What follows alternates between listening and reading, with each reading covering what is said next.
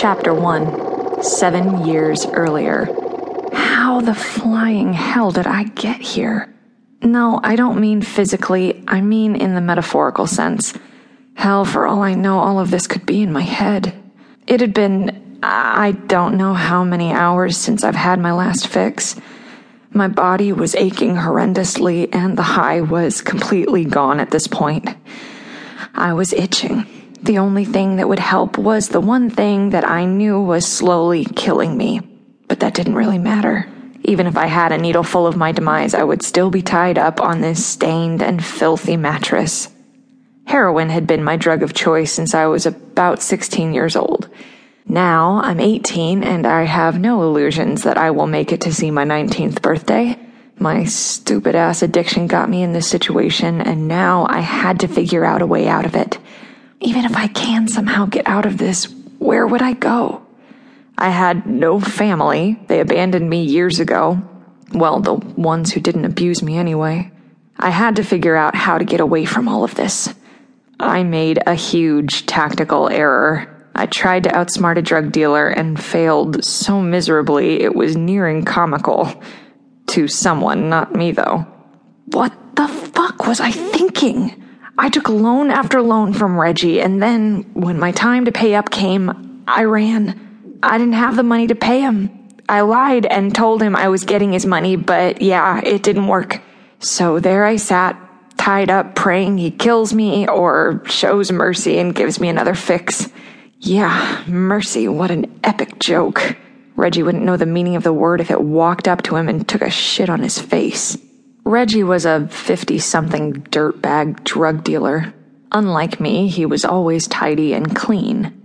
His black hair was always tightly slicked to his greaseball skull. He was about 6 foot tall with a fairly slim build. His face was craggy and covered with wrinkles and old acne scars. In short, he was a total sleazeball who thought himself a businessman. I flopped over on the dirty mattress. My hands were bound behind my back and my feet were tied at the ankles. I looked like a calf tied up at a rodeo. Even my abilities wouldn't help me now. I am a pusher. Or I was anyway. A human who has genetic anomalies that pushed the human race forward. I was crazy fast and had some telekinetic abilities. After years of martial arts, I should have had better control over my abilities, but with years of drug use, I might as well have had no abilities other than finding a vein. Another wave of pain hit me and I curled into a tight ball. I will not throw up. I won't. I just won't. I heard footsteps outside the room I was kept in, and I use the term room loosely, as it was more like a closet. The steps were distant and seemed to echo off the sides of my skull. With just the sound of them, I thought my ears were bleeding. Drugs. The steps had to lead to my sweet release. Maybe I'd OD and die. I was too much of a coward to do the job myself.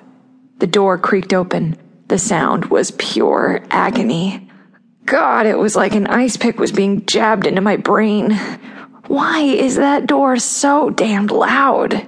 Don't they have some WD-40? Oh, shit. The wall started spinning. I was gonna lose it. I clenched my teeth and swallowed the bile back. When I thought I could see the world again without tossing my cookies, I cracked my eyes open to see I was face down on the mattress.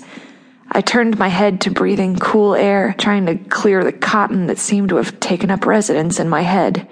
Just as I did, I felt a strong hand grasp the rat's nest I called hair and pull up, dragging me to my feet.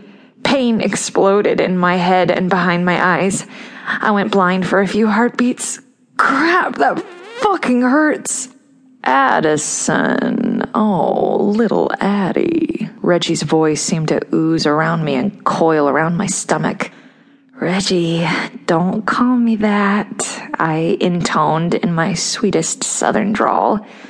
There was only one person in my life who cared about me enough to call me Addie, and that sure as shit wasn't Reggie.